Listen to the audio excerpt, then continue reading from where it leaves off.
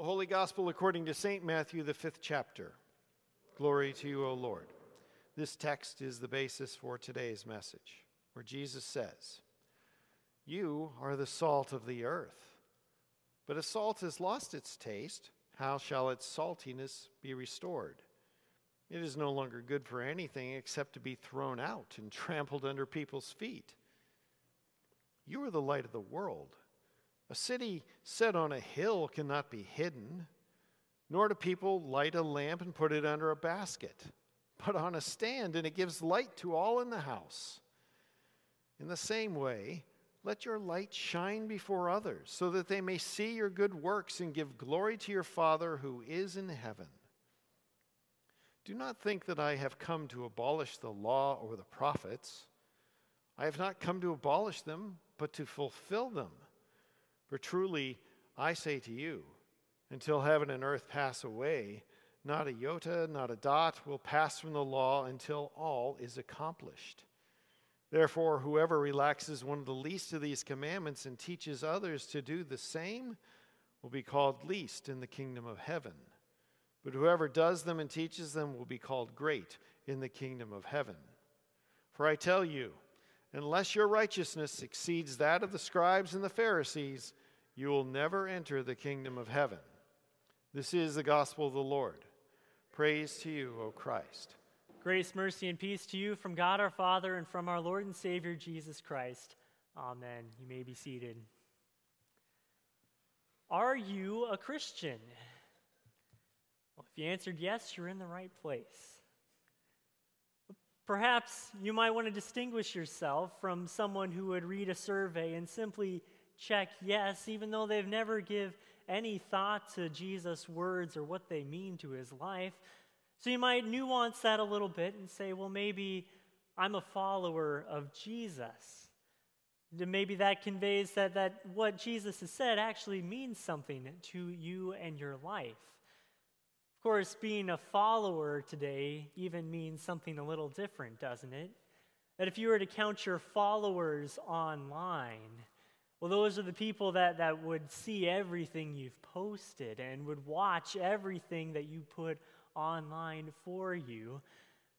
But to be a follower of Jesus, or to be a disciple as they understood it in their day, is not simply to listen to everything that someone says, but that the words that they said would actually make a difference and change how you live. So to be a disciple of Jesus is to hear his words and let those words change your life. Last week, we heard Jesus begin his ministry with a simple sermon, "Repent, for the kingdom of heaven is at hand." And after he goes about that, he begins to call his disciples to him, gathering just average people to come and follow him in his ministry. And you ever think what might have been going on through their heads as Jesus calls them to follow him and they leave everything to follow him, of what might be waiting on the other side, or what their lives might look like as they continue to follow him?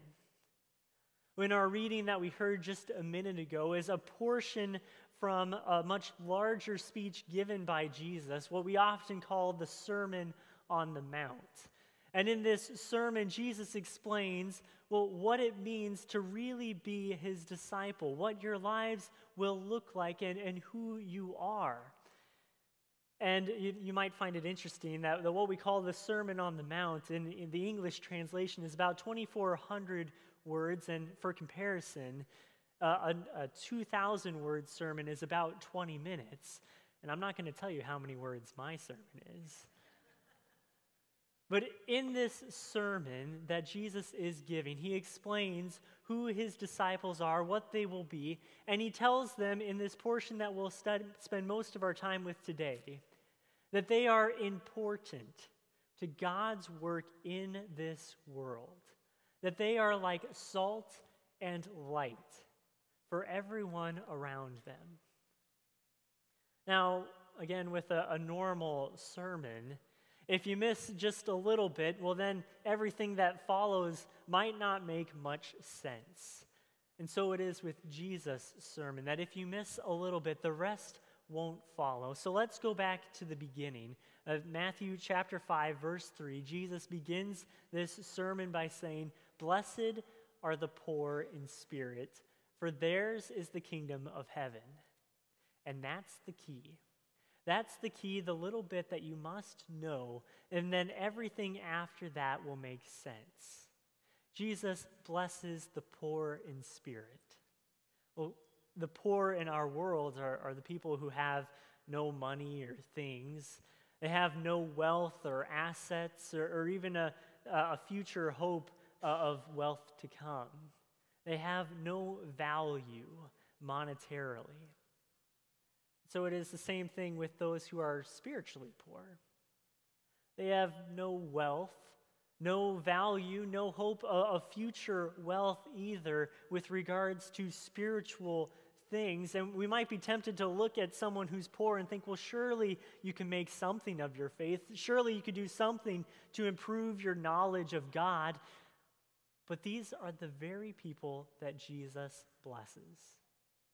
He blesses the people who know that they have nothing of value that they can offer God. And it's those very people who God offers everything to them. Jesus says, "Blessed are the poor in spirit, for theirs is the kingdom of heaven." The kingdom of heaven is the world put right. You put right with God. You put right with everything around you because of Jesus.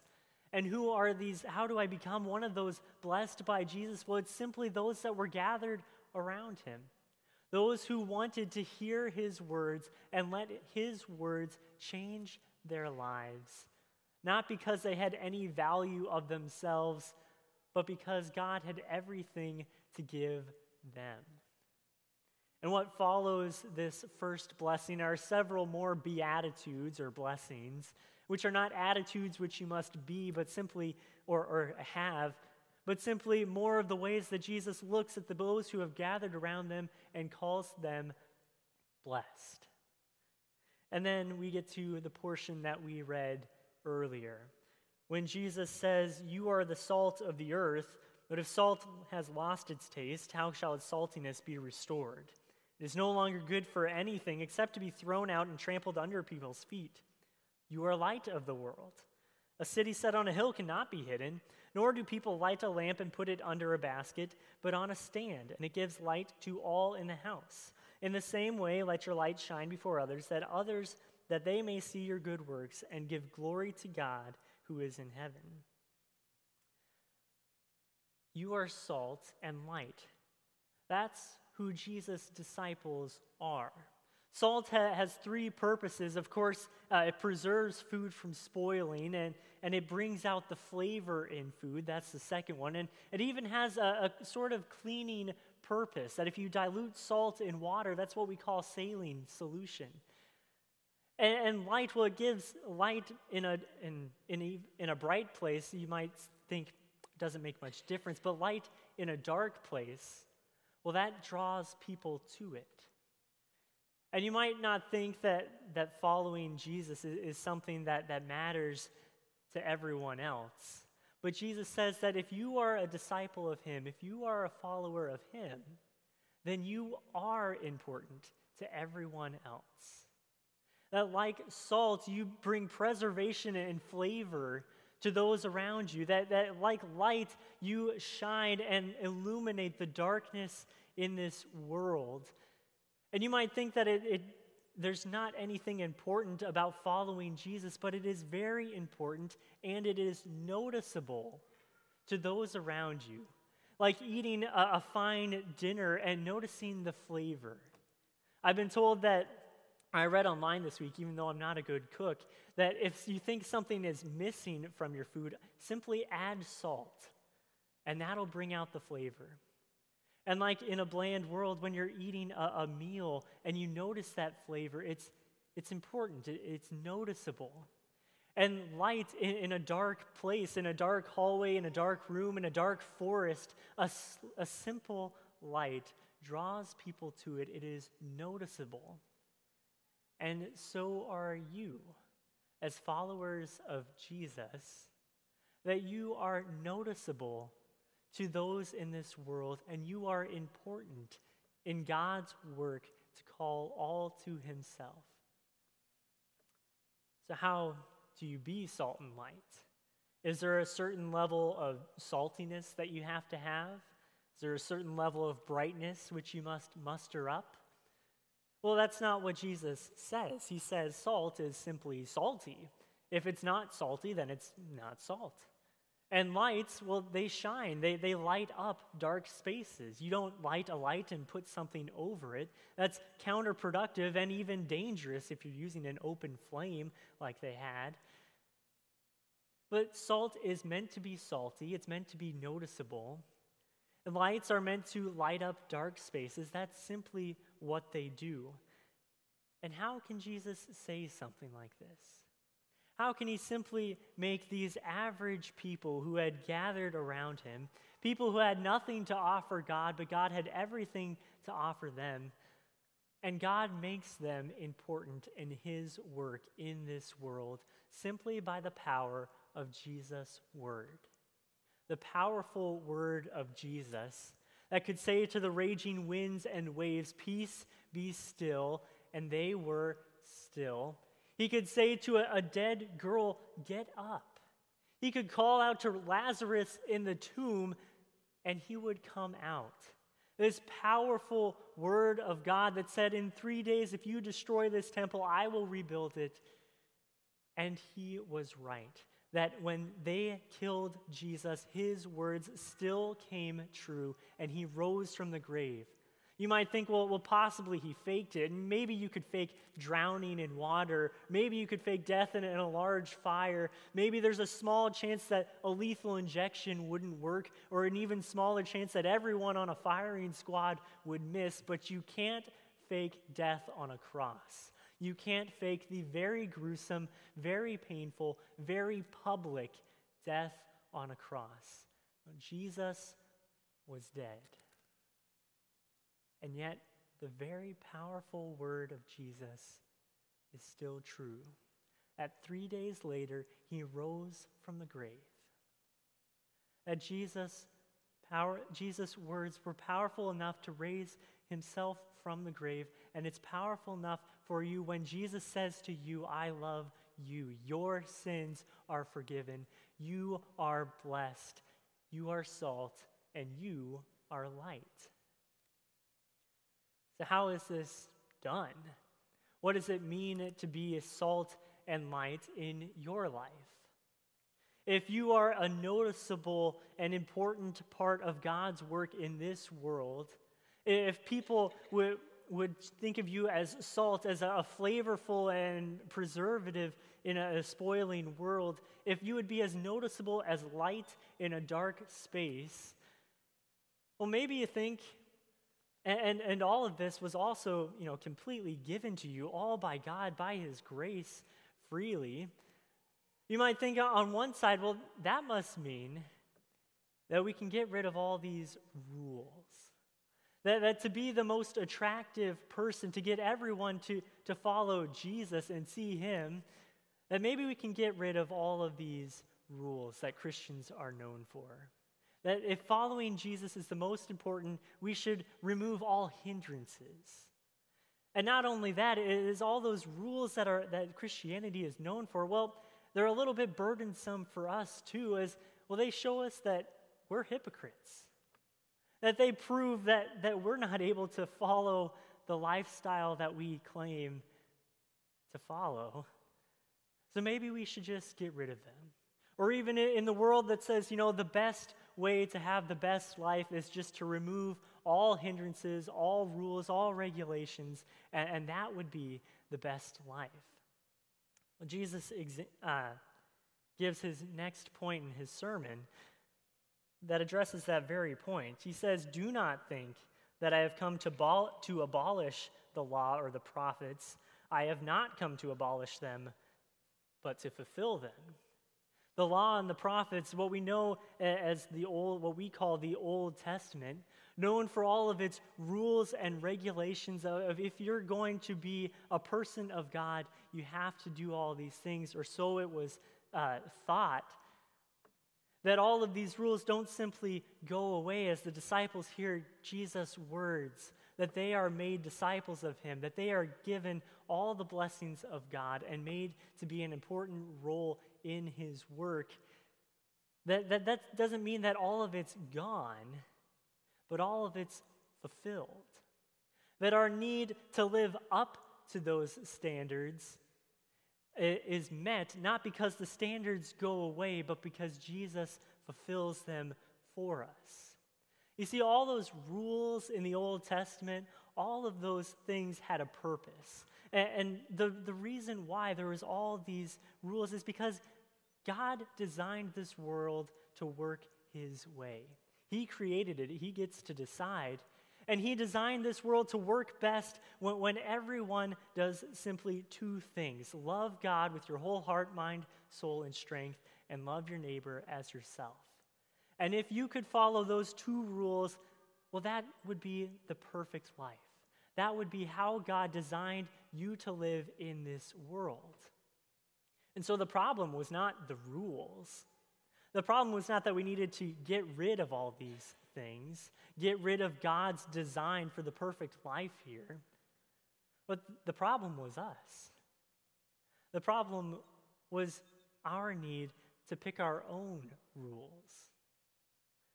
So Jesus did not come to abolish the law, but he came to fulfill it. And so we are set free, and we are redeemed and saved from living our own perfect lives that only lead to death, and being brought into living in God's perfect version of the perfect life. And so quickly we can turn to the other side. That it's not about getting rid of the rules, but maybe if we're set free to live in this, we better shape up and act like it. That if we're going to follow Jesus, we should show everyone that we truly can follow Jesus. And if we are going to show everyone how to follow Jesus, we better do everything. And so quickly we turn to the other side of the argument, where it's all about meeting these standards, meeting these rules. And so quickly Christianity becomes another religion of legalism, where to be a Christian, you must show it by following all of these things. And Jesus says, well, if you want to do that, I suppose you can. But if you're going to do it that way, then your righteousness has to exceed that of the scribes and Pharisees, the professional rule followers, the experts at doing things the right way. That if you are going to if not on this side, but on this side, you're going to try and make it, well, then you've got to be the best. It's got to exceed, the righteousness must exceed those scribes and Pharisees. But maybe this righteousness is not about a batting average. Maybe it's not about trying to chalk up as many correct things against all the wrong things. What if Jesus is not talking about a righteousness of quantity, of number, but a righteousness that exceeds the scribes and Pharisees in quality? That this is a righteousness by faith. That Jesus, the life with Jesus, this perfect life, is not about living up to something. It's not about giving up either, but it's about living in Jesus. Living knowing that you have nothing to offer God, that God has everything to offer you, and everything that God has offered you, it makes you an important part of his work. That when people see you as a salt and you as light, that they would give glory to God, the same God who gives generously to them. So what does this look like in your life? What does this look like to be salt and light? To be a noticeable and important part of God's work in this creation? to be a light that draws people out of the darkness, to be salt that adds flavor, that they would see what you have done and give glory to God. Well, maybe it's easy for some of us to think of ways to do that, and maybe it's not. Maybe it's in your work. Maybe it's in your homes and in your families. Maybe it's in your neighborhoods. Or maybe God is calling you to step out into a new area, a new part of life, to become salt and life to those people waiting for you there. That no matter where you end up, no matter where you find yourself, that God has made you important to his work. God has made you flavorful, and God has made you a light. God has made you noticeable so that when those opportunities show themselves, you can tell people about Jesus' love for them, knowing that it's nothing that you've done to earn that spot, knowing that you have simply been brought into this life by God's grace to live in God's perfect vision for the perfect life. Not because there is any value in yourself, but because God had everything to give to you. And the peace of Christ, which surpasses all understanding, guards your hearts and minds in the one true faith. Amen.